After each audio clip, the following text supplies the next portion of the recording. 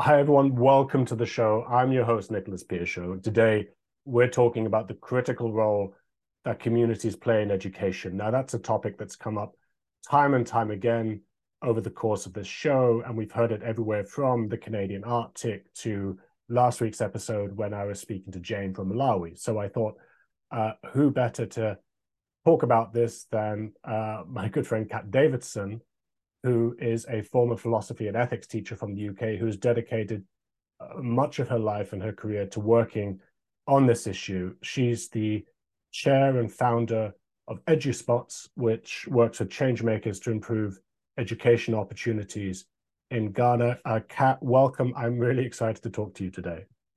Hi, Nicholas. Great to be here. I was really excited to talk to you because we've spoken a few times over the years, and there's so much that we could talk about, from EduSpots to how the big decision you took to stop teaching in a classroom and become the director and founder of this new organization, to your passion for social justice and ethics and philosophy. And I've always enjoyed the opportunity to talk to you. So thank you so much for your time. I wanted to start by talking about EduSpots because it addresses a topic that's come up over and over again over the course of the show, which is, how do you work with communities to improve education? And I wondered if you could talk a little bit about EduSpots, what it is, what it does, and how you see it growing.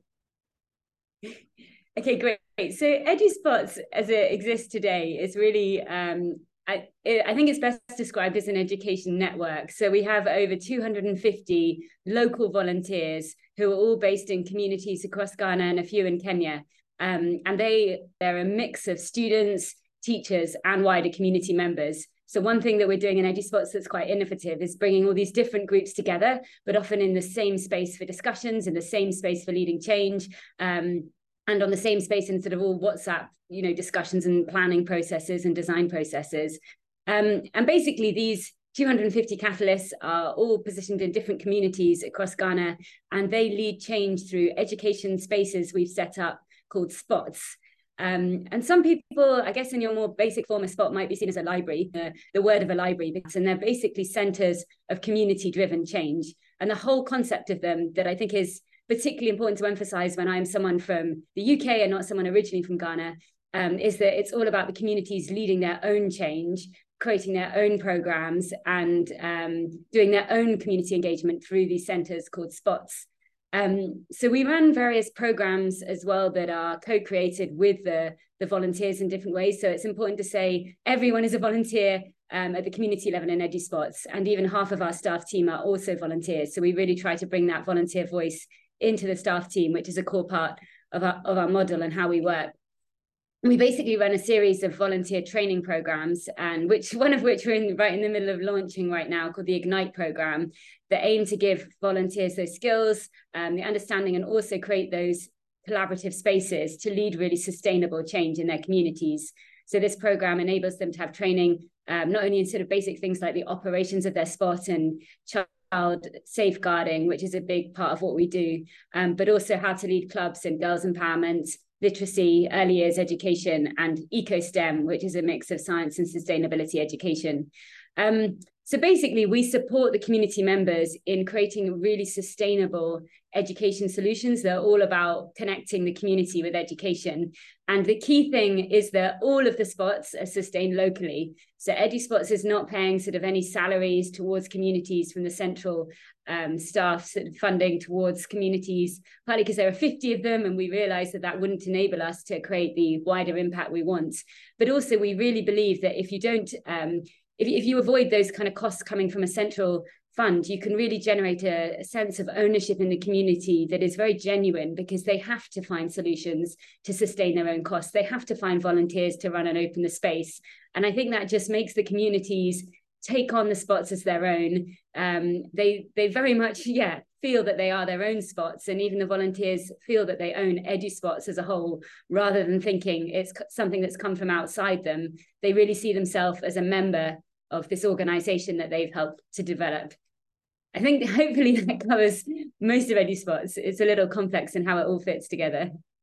it's wonderful to hear about the complexity of the solution. I think too often, not to editorialize too much, but too often in education, we're focused on, the kind of silver bullet solution, the one intervention that will change everything.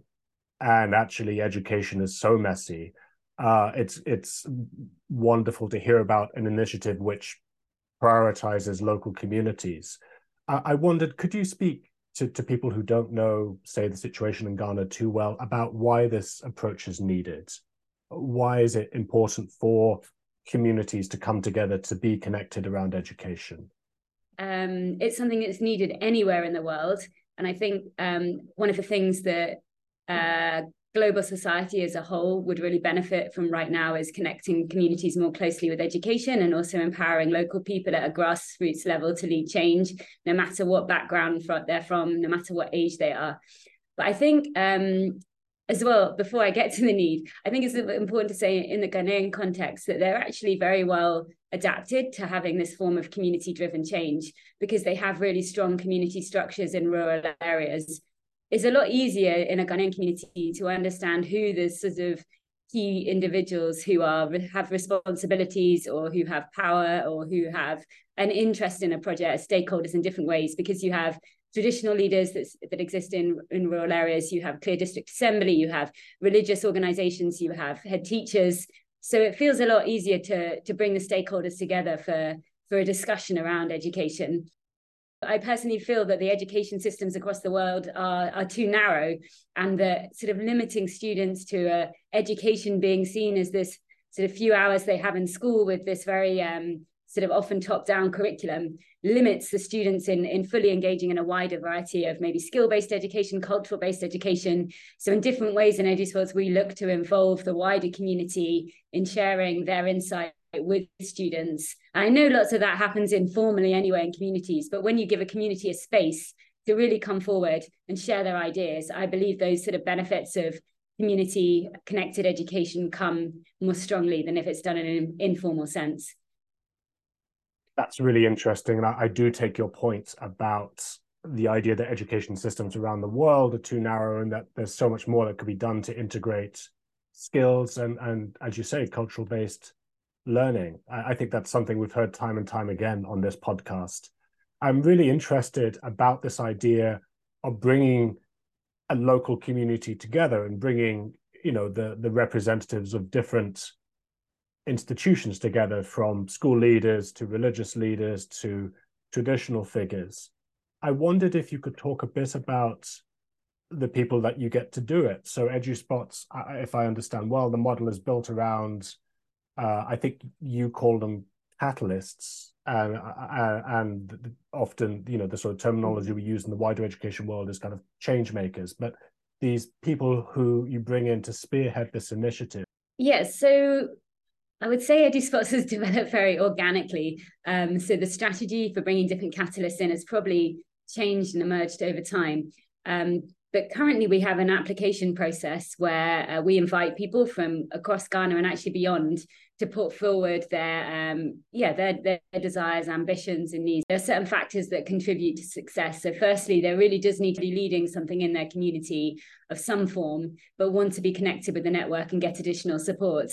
And we've also realized that for the sustainability of the projects, it's never good for there to be one leader in a community. We've always had greater success when, right from the start, we've been very, very clear that we need a group of leaders. So we always insist now that it can't just be a teacher in the team, that the core team has to have wider community members alongside teachers, and also students. And that student voice is something that we're really keen to propel in different ways. So we ask people to apply to be to initiate a spot in their community, but it's usually the case that they've already been doing something for quite some time in their community. And so it's a case that they're sort of reaching out to be part of the EduSpots network, to learn about our models of training, and to engage with other catalysts across the network. And we found generally that it's best to have a group of people who are pioneering the project in the community. So we always insist that it's never one teacher or even a few teachers, that we always have people in the community who are beyond the school in that team as well, alongside students who we really believe should be directing the direction of the spots and the education programs right from the start. So yeah, most of the catalysts these days do come from a formal application process. But I think in the past it was more of a case of people very organically kind of coming together, people saying that they'd heard about EduSpots and wanting to get involved, and we had a less formal process. We've also we run online courses on global development, and we've also used that as a way to get people to learn about EduSpots and then later apply to join us. But one thing we're really keen on is for the applications not just to be done by people who have a good understanding of how to use a SurveyMonkey form. We want to find communities who really have this need, and some people might be less able to write an application or develop technology. So we also we take applications by phone call, and we make it clear that we can talk to anyone, whether or not they have the ability to complete a form and do this more very formalized application process. And practically speaking, what kind of support are the community then getting from EduSpots and other kind of things that you may link them up with? Like what is the transformation that these change makers in these communities are seeing?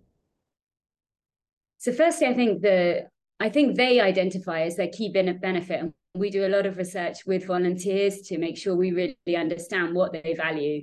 And the first thing that they say they value is being part of a collaborative network.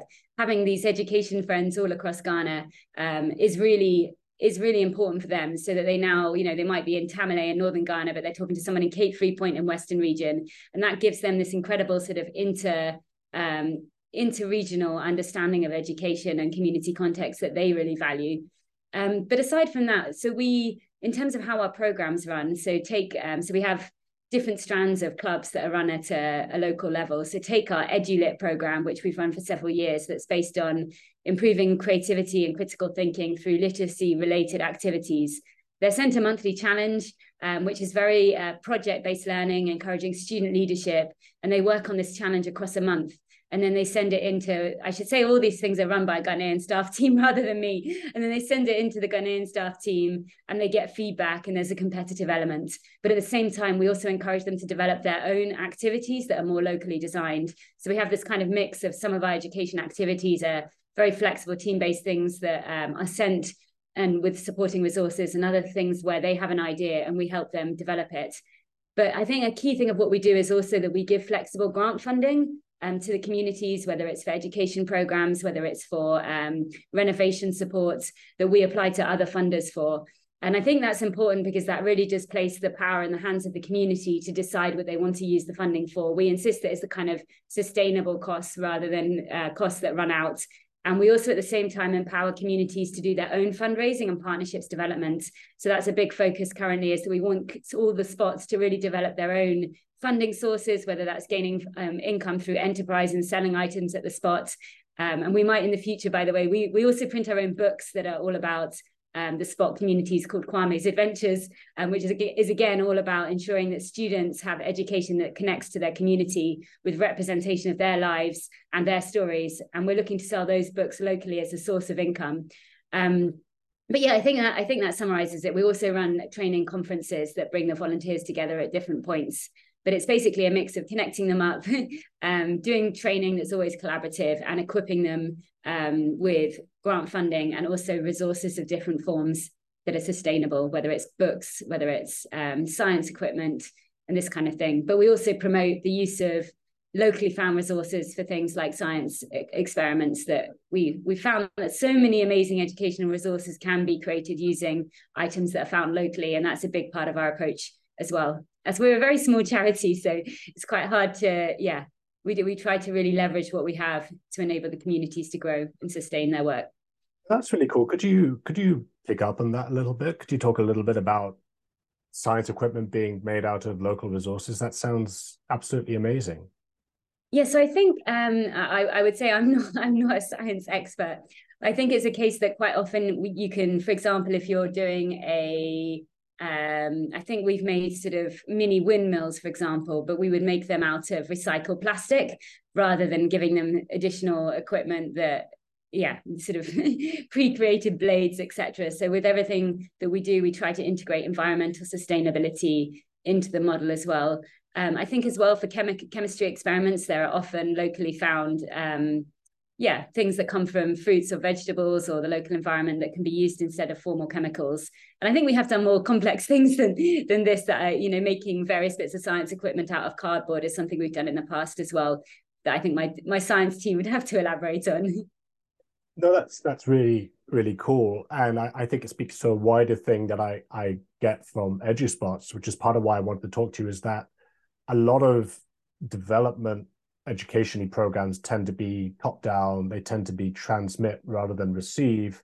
And my sense is EduSpot is kind of built the opposite way around, right? It's informed by communities. It's a network of communities who you're bringing together, and you are. And again, I apologize to you and to all of our listeners because this is a much abused term, but amplifying their voices, truly amplifying their voices, and giving them a sense of a platform and a sense of kind of power. Is that the case? Is that how you see EduSpots?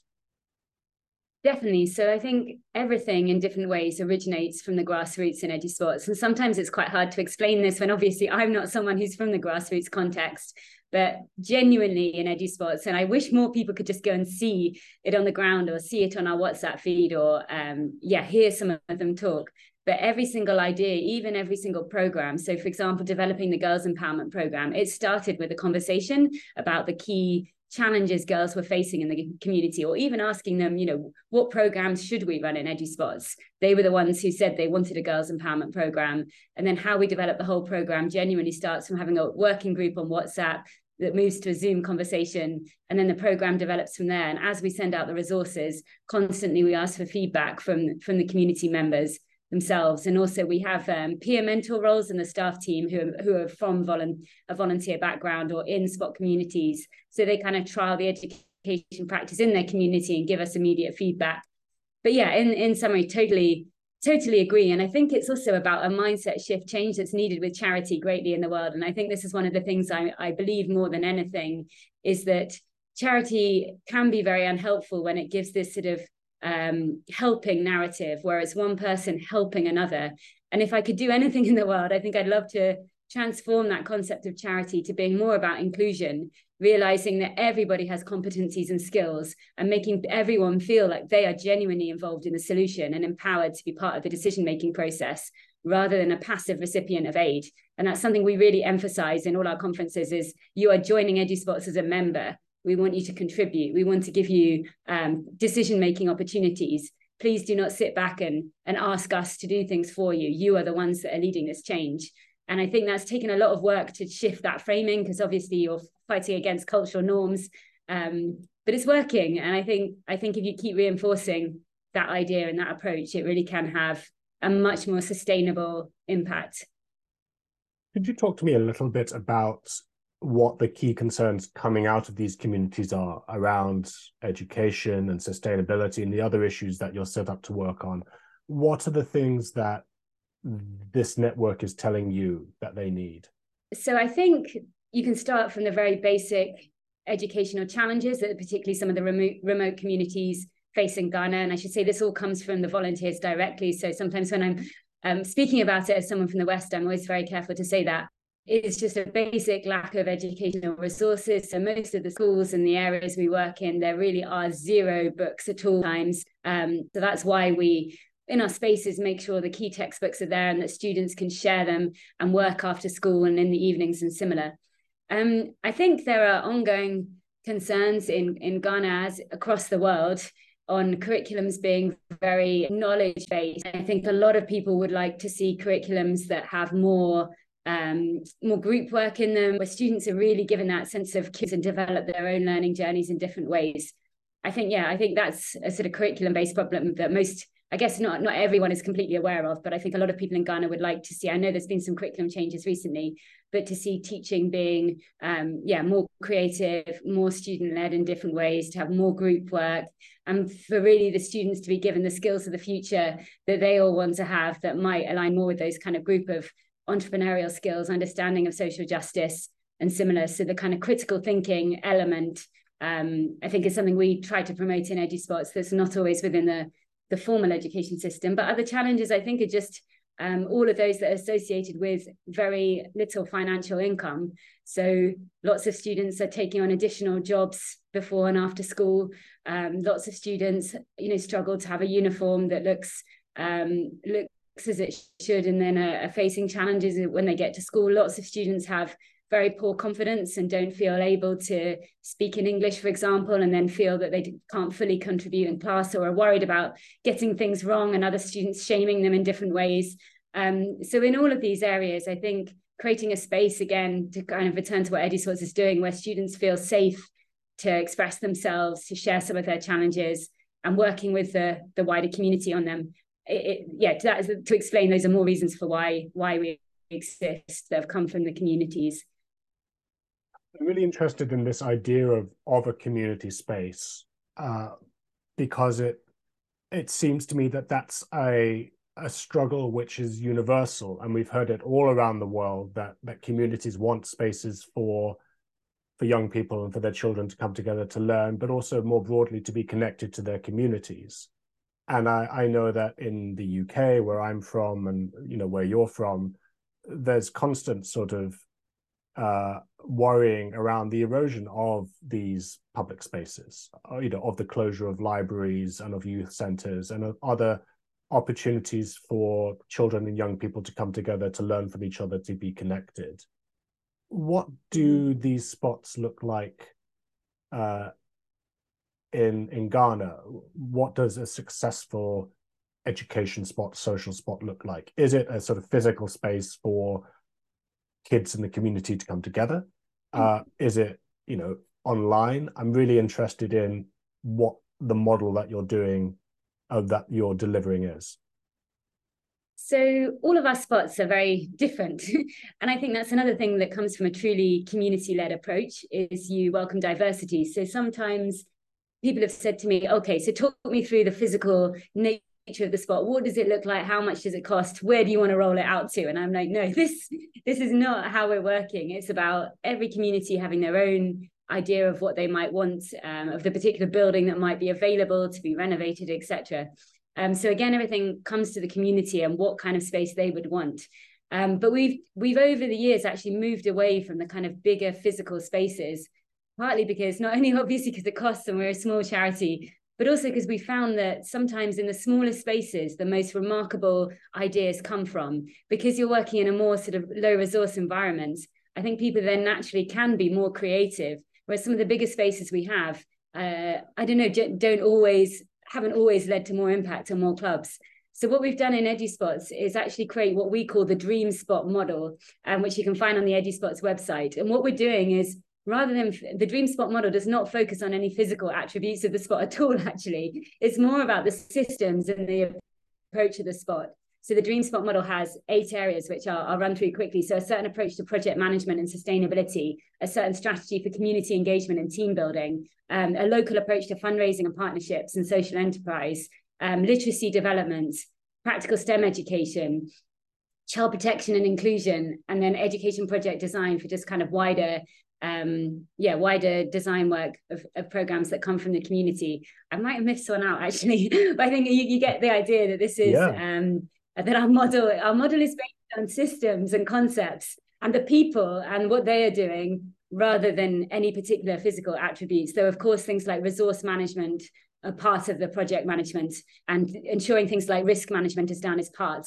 But something like child protection is probably the most important thing we're doing at the moment, as we are aware that when you open up community spaces, you need to make sure that there are clear guidelines about what's appropriate or inappropriate. There are clear reporting systems, and that also certain people are in charge of those systems. So yeah, I think that's the answer to your question, that they are all completely different. Some of them are story buildings, and some of them are very simple spaces in an office, but that doesn't necessarily determine the impact. It's the people that matter and the approach taken. But that speaks absolutely to the argument that you've been making, which is that community engagement looks very different depending on the community, and there's, the one size fits all approach. If you try to build, I don't know, the Library of Alexandria at every single community, that's not the approach that's needed. I wanted to talk a little bit, before we run out of time, about how you came to do this work. And you touched on it a few times over the course of our conversation, but obviously you're from the UK. You're now, leading an organization that's focused on Ghana. And I wondered if you could talk a bit about that journey. You were a teacher, and you were very interested in this work for a long time. And then you took the decision to come and effectively completely change your life in the course of your career.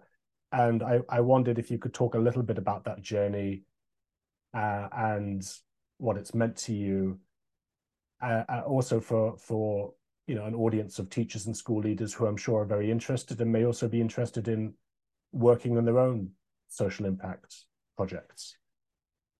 So I became a teacher, I think, because I think I just loved education from when I was very small. I don't think I ever intended to become a teacher, but I knew it was something that kind of naturally fitted with who I am. So I studied philosophy and ethics at university, and I think I have always, from a very young age, been just quite deeply engaged in discussions around social justice, political systems, and similar. That I think even when I was a young student, I was someone who just always wanted to understand things, understand the world better, understand concepts of justice. And I think myself, I'm very aware that I've come actually from a family of teachers, but obviously I have privileges that others don't in the world. And I'm very aware of that. And I became aware at a certain point that my education that I was having, even my two grandmothers were both teachers, that this kind of gave me the value of education and the support for my education. And I also did a lot of community-based education myself as a child that enabled me to go to a very good university and have a certain level of opportunity and choices. So I decided to become a teacher to engage kind of other students at a younger age in those discussions around social justice, because I think in the school age, your values are constantly being formed. And if people don't challenge concepts about wealth and redistribution or opportunity, or enable you to understand privileges and how they work and how it affects people's well-being, I think you can sometimes grow up into an adulthood that even for yourself, forget about the rest of society, isn't necessarily going to give you the sense of personal alignment and fulfillment that you might have had if you'd had more of a discussion around social justice at an early age. So increasingly, as I think I went through being a philosophy and ethics teacher, I realized that kind of the theory of justice, social justice, isn't enough alone to create the changes that we need to see in the world. And I became a lot more interested in the kind of skills behind creating social justice. So I think I've become more of a sort of self-created social entrepreneurship teacher, interested in supporting students' advocacy, how they can propel their voice, how they can create changes, and looking at how schools as a whole can create an education system where we do give students the skills as well as the critical understanding to create a more just society. And then the link with Ghana, I think I realized myself, I had a very narrow view of the world. I hadn't really traveled much as a young person, and I had an opportunity to join a school partnership trip to Ghana 13 years ago now. And I remember just thinking, wow, I really just want to understand the world, and particularly the education context in the world, better. And so I self-funded my trip and got a plane at the very last minute and joined this trip, which I guess turned out to change my life. In that I think when I first was introduced to a community in Ghana and could see the huge appetite for change coming from community members, the sort of clear volunteer spirit that existed there, the number of people who were dissatisfied with what was happening, but prepared to be the change themselves, I felt that it was so difficult for me. And maybe this is where sort of slight saviorism comes in. And I think I've been on a long journey in terms of my own understanding of my role and positioning, but I knew that I had a certain ability to support those individuals. So I was involved in basically a library project that was a school partnership project. And I think we all agreed it wasn't a very good project because the library was often closed. I was bringing students from the UK who were the ones tidying the library. It didn't have a strong sense of community ownership. It wasn't being shared by local schools. But I think a key thing in how I am is I don't like to just think, this isn't good, and then just leave it, walk away. Because it was so clear that there were people in the community who were keen for a different solution and were prepared to help. And that also the students were just so passionate to learn, and that they were sort of saying that all they needed were further opportunities to learn so they could be independent and sort of drive their own futures. So looking at how that first library, which was very, in a private school, it wasn't fully opened, it wasn't fully used, led me to work with lots of Ghanaians to really think of a concept that was based on shared ownership of resources and community ownership and leadership. And I think it's those two principles of shared ownership and community leadership that is EduSpots you see today. And it's funny sometimes how you can spend 10 years developing something. EduSpots has been around for 7 or 8 years formally, but it's still those core principles of local leaders and educational equity at its heart that is how EduSpots has developed. And the story of how EduSpots developed, I think, is really quite, I don't even know how it happens. And I want to emphasize that I'm not someone who has any big sponsors or backers behind me. It really has, I think, even the early years, I should say as well that EduSpots was founded initially in memory of my dad, who died quite suddenly. And that is something that gave me a lot of energy to realize that I really needed to get a move on in life, or I had this idea that I wanted to do something that would make my dad proud. And he was a very energetic, education, library loving person. And so initially the funding started in memory of him. And then gradually we were able to, because the team on the ground in Ghana were doing such incredible work, it was very easy to show, well, it wasn't easy. I'm going to say that this has been a very, very difficult journey. It's involved a lot of tears, but it was then possible once you'd created one spot that was being open at night for the whole community with solar power, that was created with only £3,000 to show that story and then share it. And then once we started replicating and we had 5 spots and it then became a network, we then got to a point where we could apply for more grant-based funding because we were able to have a clearer strategy and document our impact. But I have definitely learned and gained more than anyone in this journey. And being a teacher and coming with classroom-based skills and then suddenly moving into all this full social entrepreneurship, business leadership has not been easy. And I would just encourage people who are on that journey to keep learning and reaching out for support of different forms. But definitely it's not been easy. And I think that would be another whole podcast to talk about the challenges of the journey. I am so grateful to you for your time today because you're doing so much, but it's such a joy to hear about your work and also your passion. And I've always enjoyed the opportunity to speak to you about what you're doing, but also to hear about your journey. And, you know, across the years, it's been so amazing to see you make this leap from being, you know, a teacher who's also creating something on the side to throwing yourself full-heartedly into it and to see it thrive and grow.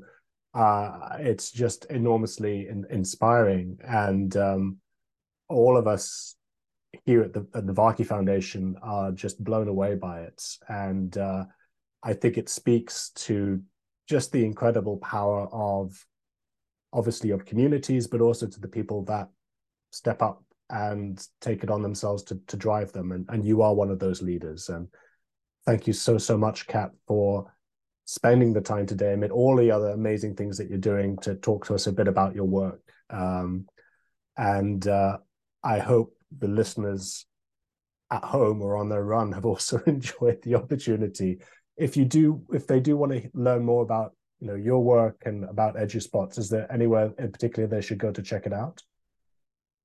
So the EduSpots website is just www.eduspots.org. By the way, we're not EduSports. Some people get confused and think we're all about football. It's EduSpots. Like a spot is actually the name for a drinking space in Ghana. So we're trying to take the community spirit from those spaces into the spot context. And I also have a website, catdavison.org, where I do some of my wider writing on education. That's how you can read more.